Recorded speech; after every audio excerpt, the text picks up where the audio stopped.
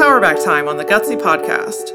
Each week we bring you 5 minutes of condensed inspiration to reclaim the courage and momentum you've given away.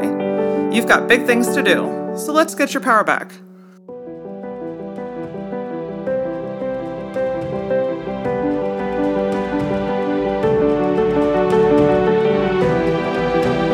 It is so easy in your life and your business to get caught up in feeling what you have to do versus what you want to do. You start comparing your life to others and doing things that seemingly helped them get there, so why wouldn't they work for you? You're admiring other businesses and you're thinking, well, if that worked for them, then it surely has to work for me. Or this is how we've always done it, so I need to keep doing it.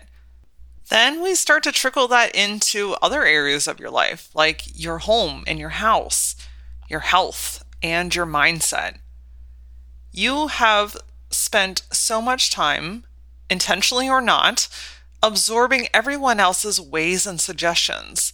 This article says to do it like this, and that expert says to do it like that, and this business does it like this, and my neighbor does it like that, and you get so easily wrapped up in what everyone else says that you should do. How many times a day do you tell yourself that you should? I should be doing something else right now. I should spend some more time with my kids. I should work a little more so I can get a little bit done. I should go to that event. I should go to my family's party. I should keep offering this service even though I don't really like it or it's not serving my company. You should, you should, you should. We operate as if the should police are going to show up and shut us down. Like, heaven forbid we actually make a decision for ourselves that aligns with who we are and what we do in our lives. How do we best show up? Well, we're measuring that by the way that everyone else thinks that we should do it. When is the last time that you did what you felt was right, not what everyone else said that you should?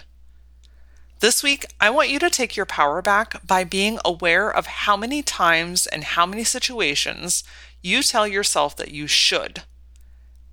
You're going to be like literally taking notes all day long. I want you to just keep a little piece of paper, a scrap piece of paper, and write a tick. The beautiful and most amazing part of shifting anything in your life is first around awareness. And when you can be aware of how many times you tell yourself, well, I should do this, or I shouldn't do that, there's a whole nother avenue too. I shouldn't do that because that's not going to be accepted. I shouldn't do that because no one's going to be on board and I'm going to have to explain it, or it's going to be hard, or I don't understand it. Instead, an amazing and very simple way to take your power back is to replace the word should with the phrase, what if? What if you did this? What would happen? What amazing thing could you create if you leaned into what if? And this is applicable in literally every aspect of your life and your business. When you think, I should go to that networking event, what if you reframe that with, what if I went home and got a little extra rest and had dinner with my family instead? What if instead of saying, I should talk like this because that's how a professional businesswoman talks, and you lean into, what if I talked like myself? What if more people appreciated me for who I am because of that?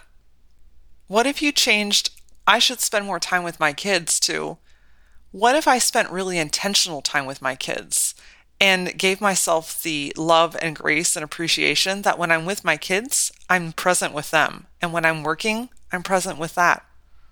This is really all about reframing your mindset and how you speak to yourself. That voice in your head, I know, because I have my own.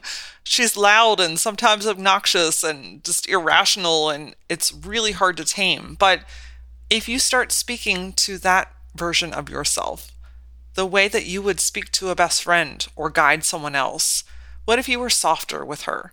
What if you were more gentle? And what if instead of punishing her and saying, no, I know that you're saying this, but I'm telling you we should do this instead, and causing this friction within your own mind, body, and soul, what if you started to embrace her?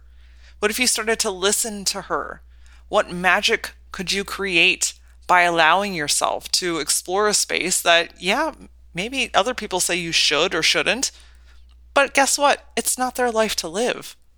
What if you started to embrace who you are and saying, what if more often? I'm going to bet that you're going to feel more peaceful, more creative, more liberated, more excited, more rested. I'm going to guess that you're going to start feeling like you got your power back. Join me every Tuesday and Thursday on the Gutsy Podcast as we take our power back in every size, shape, and element of our life and our business. If you want to check out previous episodes, head over to thegutsypodcast.com. And if you want to work one-on-one with me, head over to my Instagram page at @LauraAura. Click on the link and schedule a discovery call. I would love to work with you to take your power back. And until I see you next time, stay gutsy.